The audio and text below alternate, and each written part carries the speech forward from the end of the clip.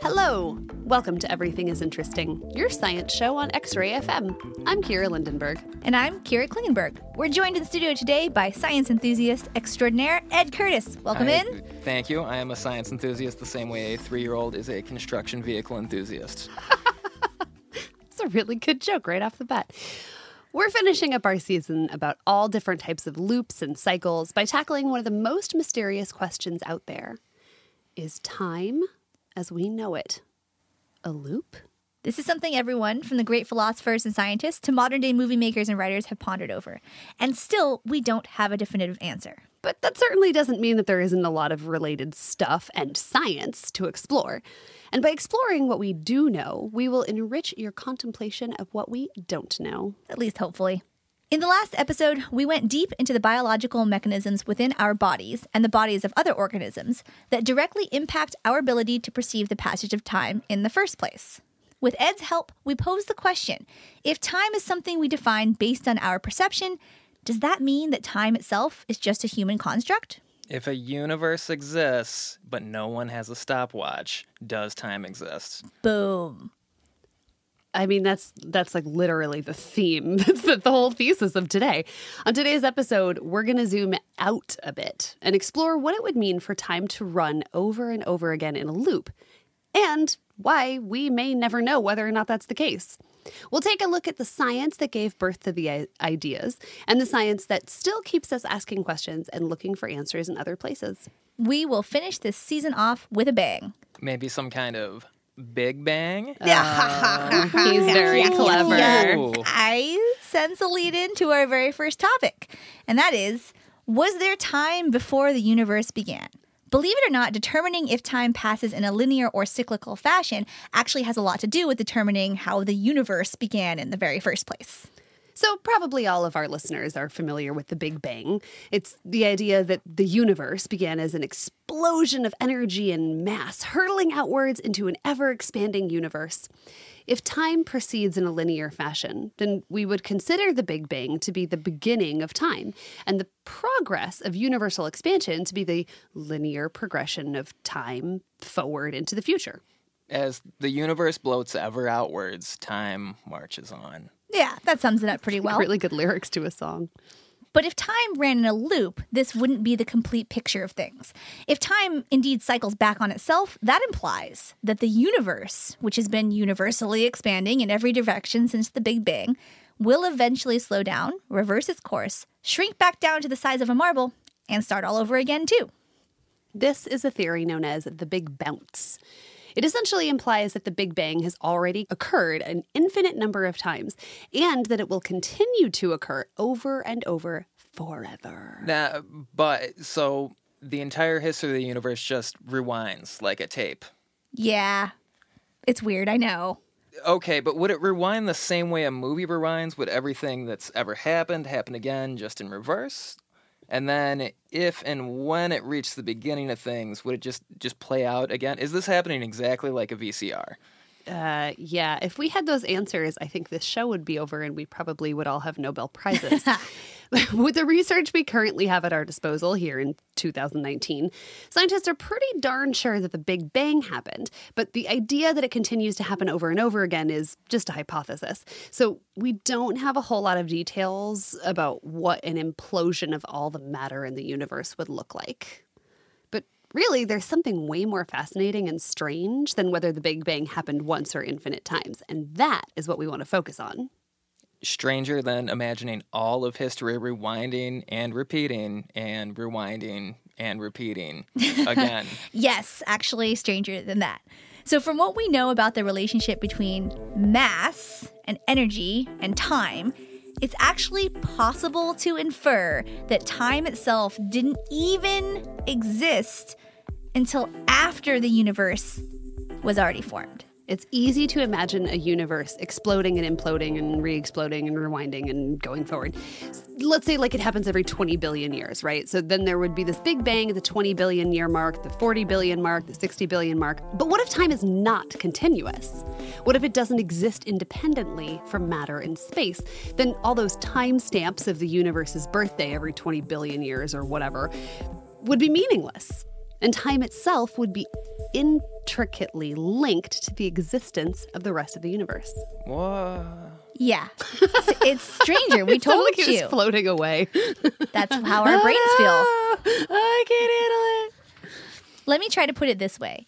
When we think of the creation, so-called creation, of the universe, I think what most people picture is this blank canvas of space-time onto somebody threw a big, I don't know, blob of paint that represents matter, right? And as we in 2019 observe the universe expand over time, what we're seeing is the metaphoric paint drip down the canvas and make bigger and bigger pictures. But what we're saying is, what if the canvas of space and its physical dimensions and the time it takes that matter/paint to drip down the canvas only exists because the paint itself exists? So you mean that things in the universe exist to experience and travel through time are actually what caused time to exist at all? Yeah. I know it's a really esoteric concept, but there's actually physics to back it up. It all has to do with mass, which is what separates matter from pure energy. Physicists have been able to observe that particles that have mass experience time differently depending on what speed they're traveling through the universe. So mass must be significant when it comes to time. And here's the kicker. Mass didn't exist until way after the universe as we know it came into being. What? Okay, that's not actually true. It was actually like 1 second after the universe came into being, but like in the particle physics world, that's a extremely long time. That still makes me feel like, what? Oh, as it should, as it should. Hey, spoiler alert, none of this episode is going to make any darn sense.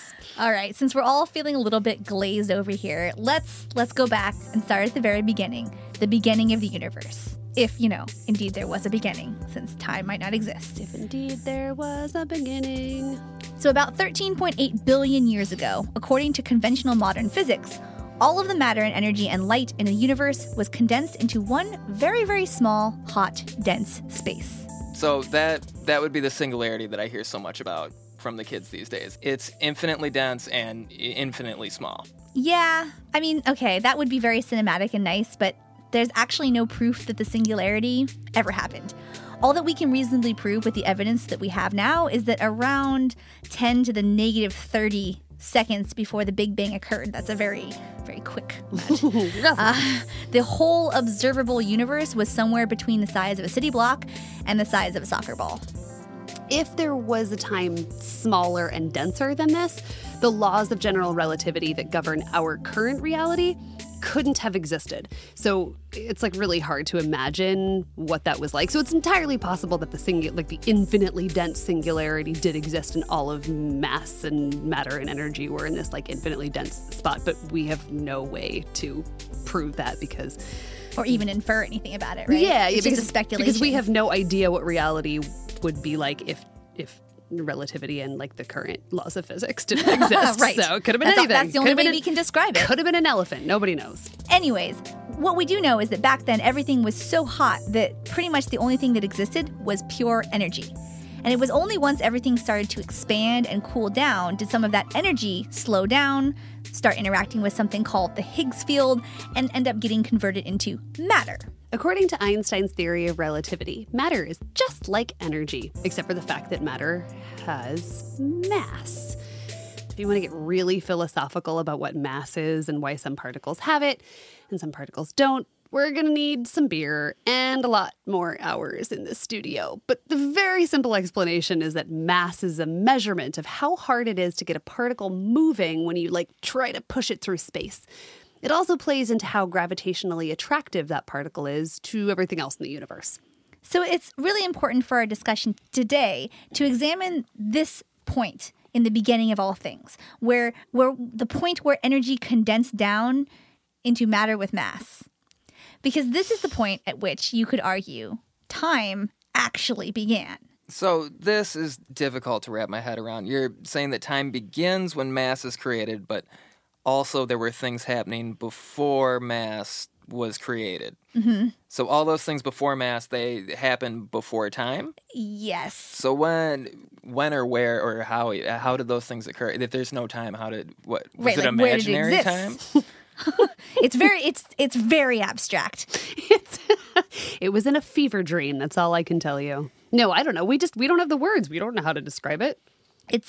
It's reasonable, I guess, to say that we can't explain it, at least with the language that we have available to us right now. Because if you think about it, the concept of there being a point in time where there was no time, that's kind of a paradox that our brains just can't handle. We define our existence imagining time as something that encompasses all other things. Just by saying the words when and before to talk about the creation of mass, well, that locks us back into the idea that time is something that can be used to describe it. But in a universe where time is a thing that itself had a beginning and that other things existed when it did not, we have to accept another definition of time altogether, and that is super hard for our brains to wrap around. It's hard, trying to imagine nothingness. If you're imagining anything when you imagine nothingness, you're doing it wrong. Right, because you're imagining something. I imagine nothingness is that really scary wolf from the Neverending Story. But then that's something. It's a paradox. Oh, I know. I know. Anyway, right. So, okay. Some things that may be the best description of reality are so outside the ways that our brains perceive reality that it becomes impossible for us to comprehend it concretely.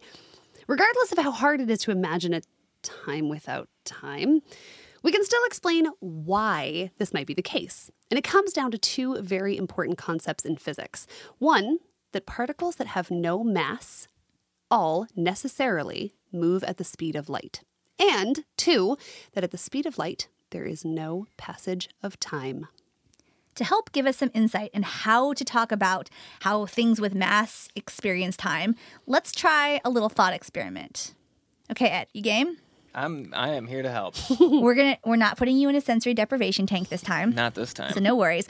I'd like you to imagine that you are just some random pile of matter. Just a big done and done. Yeah, that pile is of matter. easier to imagine than I'd like to admit. Cool. I mean, you technically are, but you're organized. But you're just I'm blah. so far ahead You're of you just a big, here. someone took a t-shirt gun full of matter. That is you. And now you are observing yourself racing through the universe, okay? You're just, there I go. Well, there you go. Right now, as you race through the universe, your particles, they all have mass. And you're moving at about, let's say 43,000 miles per hour. At least in relation to all the other things in the galaxy. That is the literal speed that you are moving in relation to the other give stars. Give it or take, yeah. But you, Ed, you're a speed demon, you pile of matter, you. And you want to go faster. And to do that, you have to add more energy to your mass-containing particles of matter. So you start absorbing energy and your speed keeps getting faster and faster and faster. Which is great for you, the speed demon, but there's a limit to this. Because at some point, once you've acquired enough energy, your matter particles will actually transform and become massless packets of just pure energy, otherwise known as photons, the stuff of light. And once you become photons, by definition, you will now be moving at the speed of light because this is the speed at which all photons, without exception, move. So what causes this transformation? Is it just the fact that my energy is increased to a certain point? Yeah, there's a lot of stuff going on. I mean, what I would do is keep in mind that this is purely hypothetical, right? We're just doing a thought experiment. Because if in reality you became pure energy, it would either be because infinite energy was applied to you or because you went through a nuclear explosion. So we could pretend you went through a nuclear explosion. Because if you really, any particle with mass can never actually reach the speed of light. But, the reality is I don't know enough about this process to know why you would turn into energy. It's really mostly about thinking about how quickly you'd be moving through the universe. Right, to try and give us an idea of how the speed of things is different between Focus light on the and mass. speed of things. Okay. Yeah. So okay, the important thing to take out of this is that nothing in the known universe moves faster than the speed of light. Photons, that's it. They're fast. That is the cap on all motion. So at some point, you're going to hit that threshold and that's it. No more speed increase for you. But here is the meat of this pie. During this process of starting to move faster and faster and faster through the universe, something else strange is happening to you, the pile of matter over there. The faster you go, for you, time actually is going slower and slower. So this is what's known as the theory of time dilation. It's part of Einstein's theory of general relativity. If you don't believe me or you just like really want to understand the concept in detail, you can go listen to our 2-part episode about black holes and Einstein's explanation of what space-time is. Oh, yeah, those were good. And by Einstein, I mean our producer, Amalia, who did a really fabulous job of being Einstein. And we spent nearly a whole episode on relativity and time-space, so it's a good one. Go listen to him. But for the sake of time, in this episode, here's just a quick crash course on why time slows down the faster you go. So imagine you have one of those kids' toys that's just, a rubber bouncy ball attached to a wooden paddle. I'm imagining. Okay, cool. You know those ones. So let's say the bouncy ball represents a photon, one of those energy-packed light particles. And remember, photons can only ever move at the speed of light, no faster and no slower. Right, because when I became a photon, the only way I got there, I have to have enough energy to reach the speed of light, and nothing can go faster than the speed of light.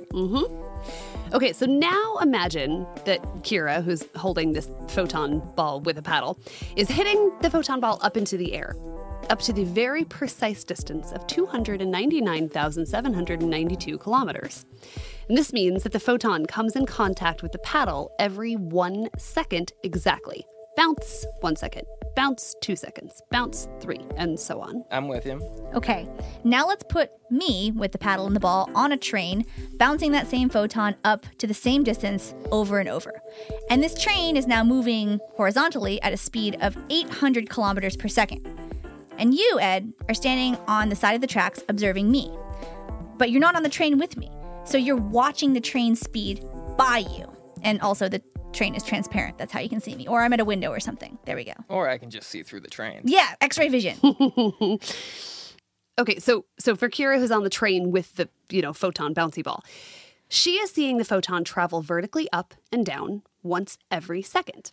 But you, Ed, you're watching the bouncy ball travel not only vertically, due to the bouncing, you're also watching it go 800 kilometers a second horizontally due to the movement of the train as it passes you by.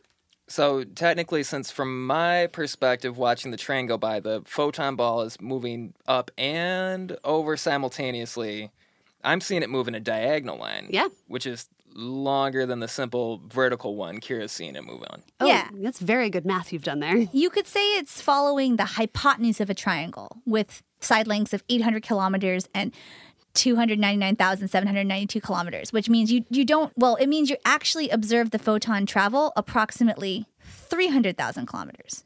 That's how long it goes for you. Mm-hmm. And a diagonal. And since the speed light travels is precisely 299,792 kilometers per second, and that is always constant, during the same time 1 second passes for me on the train, that means that slightly more than 1 second passes for you. So time is actually moving more slowly for me because I am moving faster through space. Okay, but the second pass is the same for both of us, right? It's the same second. It's just that it's the way we're perceiving it is different, right? No. I mean, look, if it was a regular rubber bouncy ball that we were watching, then yes, I would agree with you. It would be a matter of perspective. But remember, a photon always moves at exactly the same speed, no matter what, to every observer. And that speed is 299,792 kilometers per second. No faster, no slower. So by definition, if you, Ed, saw the photon go further than those 299,000 kilometers, more than 1 second has passed for you in your reality. It's not an optical illusion. You and Kira are both witnessing the photon hit the paddle at exactly the same moment, but the time in between one photon bounce and the next is, for you, Ed, literally a little bit longer than it is for Kira. Another way to think about it is through the mathematical equation, time equals distance divided by speed. Since we know the distance you saw the photon go is longer, and by definition its speed cannot change, then the only variable that had to have changed is time. In that equation. I'm not sure I understand. You're saying that I'll see light go the same speed no matter what speed I'm going? Because what intuitively makes sense to me is that if me and a photon were traveling the same direction down the same road, I would see the photon traveling at the speed of light minus whatever speed I was going. That's the way it works when I'm driving on the highway. The cars go the same speed as me, look like they're basically not doing anything. We're moving together. Yeah, No, this is one of those like truth is stranger than fiction moments. If you were driving a car at the speed of light and you turned your headlights on, the photons coming out of your headlights would also be moving at the speed of light. But that doesn't mean that like you wouldn't see. To you, the observer, those photons coming out of your headlights are moving at the speed of light.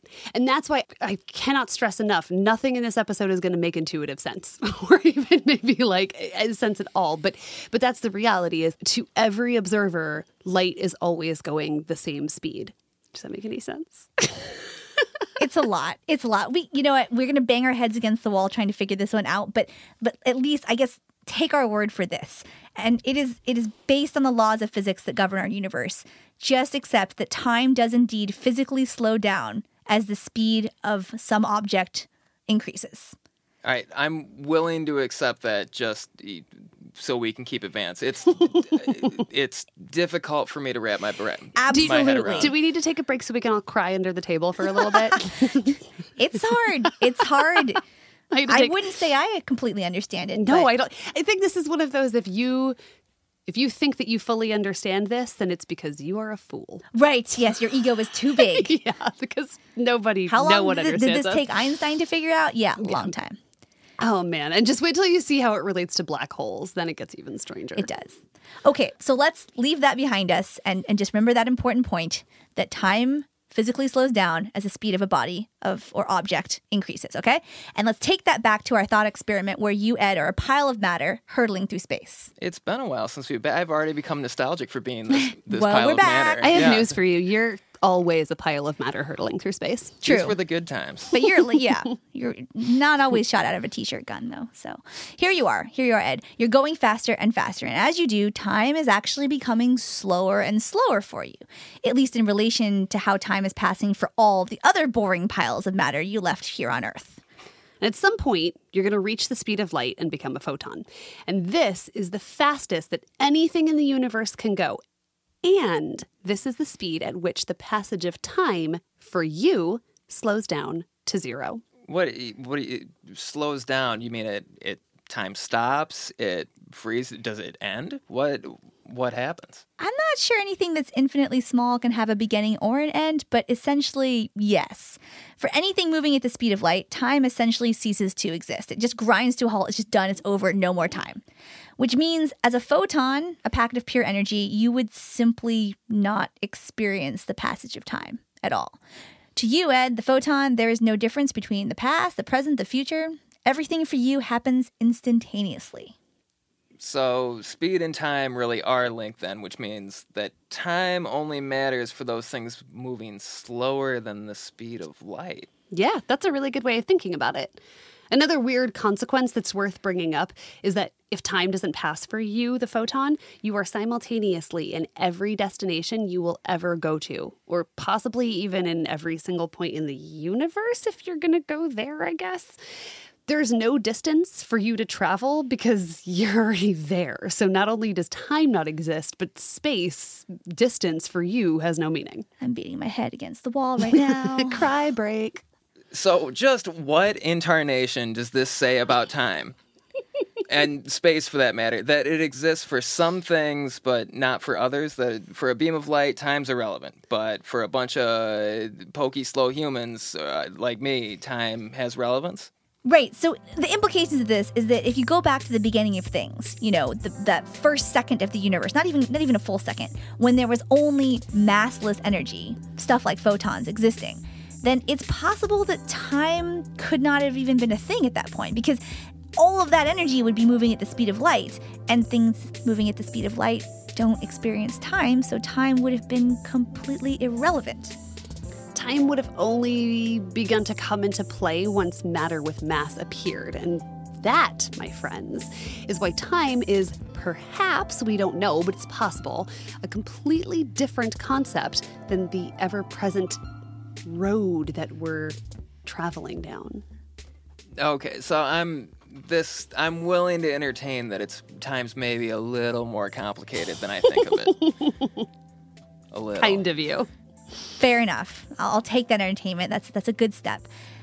But you have to admit, it suggests, all this craziness suggests, one, how incredibly freaking cool our reality is, or could be, or maybe, and two, just how difficult a challenge it is to actually put a definition to time. And bringing it all back to the question of, is time a loop or not? Well, if you can't even define what time is or how it behaves, how can you possibly know if it ever started or stopped, or if it has been endlessly looping in a flat circle? How can you even put that kind of description onto it? You can't. Cry break. Well, so as a photon that I don't experience the passage of time, what would the point of time? Would there be a beginning or end? There'd be nothing. Time wouldn't even be a thing to me. I'd just sort of exist. Yeah. And here's another implication to all of this.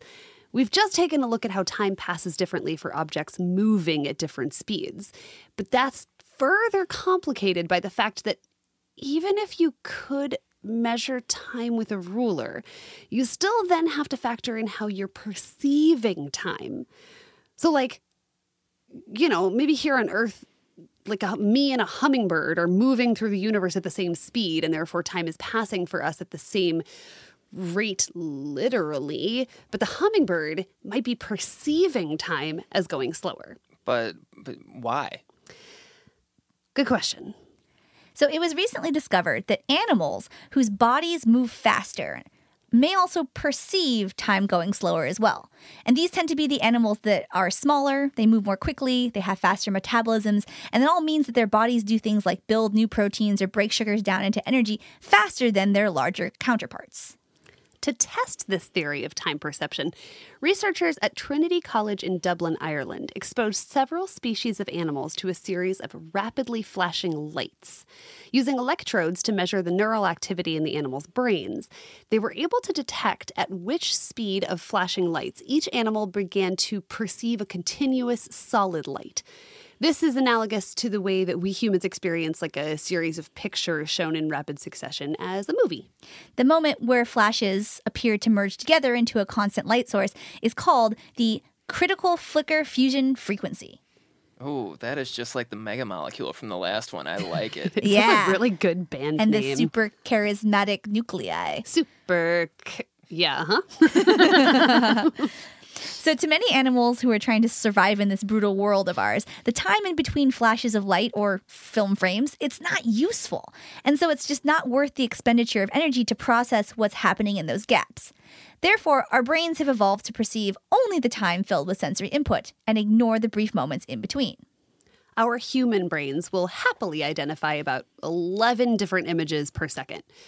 But try to feed it 22 images in a second, and your brain will say, yeah, no, thank you. It's a colossal waste of precious energy to process that many individual images. I'm cutting out the excess information, and I'm just going to perceive that this is a smooth-flowing movie now. Oh, so it's like a flip book. Yeah, totally. Exactly. Flip books are just little manual movies. But for some animals, all the activity happening in between these 11 images, they can actually mean the difference between life and death. Flies, for example, can process 4 times as much information as we can in the same amount of time.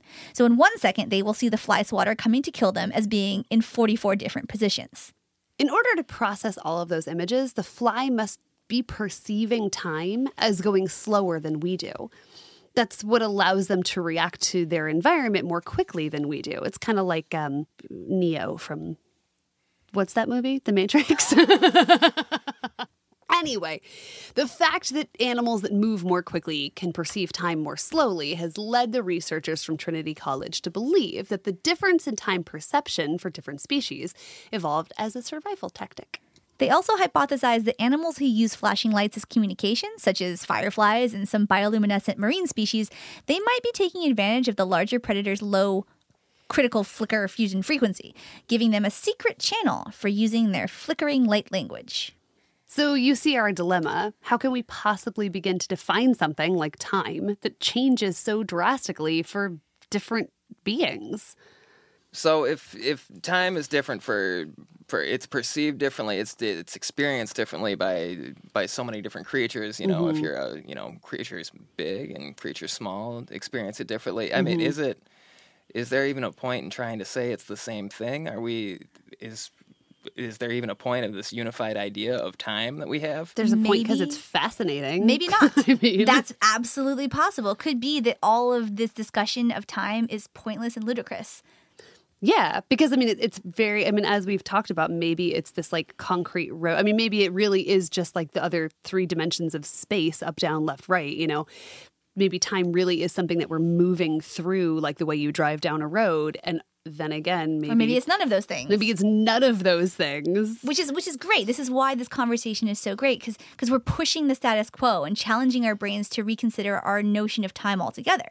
And it's useful because once you're able to break through those preconceived notions and think about it in different ways, then you can kind of start to think about some of the weirder theories out there about what time could be. Like, for instance, the theory that time is an emergent property, something that doesn't exist on its own, but rather is a consequence of other properties of a system. So an emergent property, okay, an example is like one water molecule isn't necessarily swayed by the gravity of the moon, right? Because there are stronger forces acting upon that molecule. But you get several trillion water molecules together.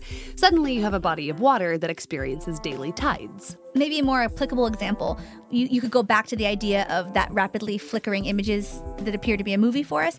Because of the way that we are experiencing it and the way our brains are processing all of those images, we see a movie as a one-directional continuous string of events. But a movie reel is just several still images that have been laid out in a sequence. The perception that the frames become like a seamless moving picture is an emergent property of the way in which those images are being, you know, flashed out in front of our eyes. Does that make any kind of sense? This is sort of starting to work out in my head here. Right. So it's just like time comes out of other things. So maybe it goes back to what we were saying in the first episode, is this idea that maybe time is a human construct. Yeah, possibly. You know? That like maybe really what it is an emergent property of our brains trying to perceive the processes and time. Oh God, see, I use the word time. But, and like keep track of them in some logical way so that we can function and survive. Yeah, exactly. Or, you know, that idea that we were talking about earlier that, you know, perhaps all the stuff in the universe isn't like paint dripping down a canvas. It's like time and space. They are the canvas, but they only exist because they're an emergent property of the paint existing. Yeah. And if that's true, then time doesn't really exist, or at least it definitely doesn't flow linearly like a river or a street. I mean, we've pretty much dismantled everything I thought I knew about time, and we still didn't really answer the big question: is it a loop or not? But that's fine. Yeah, I don't think we can. I mean, we can't honestly even say that it's not linear. Like as far as we know, that we're traversing toward an answer that's probably not. But I still can't stand here and be like, no, you were wrong, Ed, because we don't know. You actually might be right. Maybe it is a linear thing that we're following. It just then we might have the whole beginning of the universe wrong. You know. Right? I mean, like, look, if you take anything away from this, it's number one, no one knows anything. just in general, none of us. I am comfortable with that being our conclusion here. None of us know anything. But number two, if time is not what we imagine it to be, right, which is this just like flowing river, like you said, then like maybe the idea of linear or circular doesn't even apply to time. Right. Like maybe we're coming at it in the wrong direction. Yeah. How do you altogether? Oh, I like what you did there. But truthfully, it was like, how do you put a characteristic like linear or circular onto a construct that you can't even define or measure or, you know? And this is the life of physicists all over the planet. They just have to ask these questions and do it the best they can to figure out. But, you know, give your local physicist a hug. They need it. This is also, though, why science is so cool, because we have unanswerable questions, and yet we can pick away at them, you know, like understanding how mass and matter and energy are related. Those help us to better grasp these larger ideas and at least formulate some theories that might actually get us towards an answer. So, I don't know, pretty cool. Yeah, I think it is. Well, has everyone's mind been sufficiently blown? Yes. Beyond sufficiently. You're welcome. What is the opposite of insufficient? What is a sort of super sufficient? Super sufficient. Yeah. Super sufficient. Beyond sufficient. Mind blowing. Okay, well, then we have done our job. super sufficiently. Ed, thank you so much for being here and waxing philosophical with us. Thank you for having me. I've had a wonderful time. Excellent. With some really complicated stuff. And now he's retreating under the table to cry. Huge big thanks, maybe a big bang thanks, to Hi-yo. our producer Amalia Boyles and our editor Jenny Alpa and the rest of the X-Ray team. You are the best. And thanks to you, the listener, for your support, your time, Haha. whatever that is, and your love of science. If you enjoyed this episode or you learned something new, please tell a few friends to download the show. It would really help us out immensely. You can find all of our episodes at everythingisinteresting.org, as well as on iTunes, Google Play, and the all-new, very exciting X-Ray podcast site, xraypod.com. This has been a production of X-Ray FM and is brought to you by Science Project, the Portland-based nonprofit working to bring approachable science education to everyone. We'll see you guys next season when we tackle some more fun things. I think we might do a theme of invasions. We'll see. Yeah, but Just that's my parasites. We should foreshadowing. do like 8 episodes about parasites. Until next time, I'm Kira Klingenberg. And I'm Kira Lindenberg. This is Everything is Interesting on X-Ray FM, where radio and science is yours. It's a dream.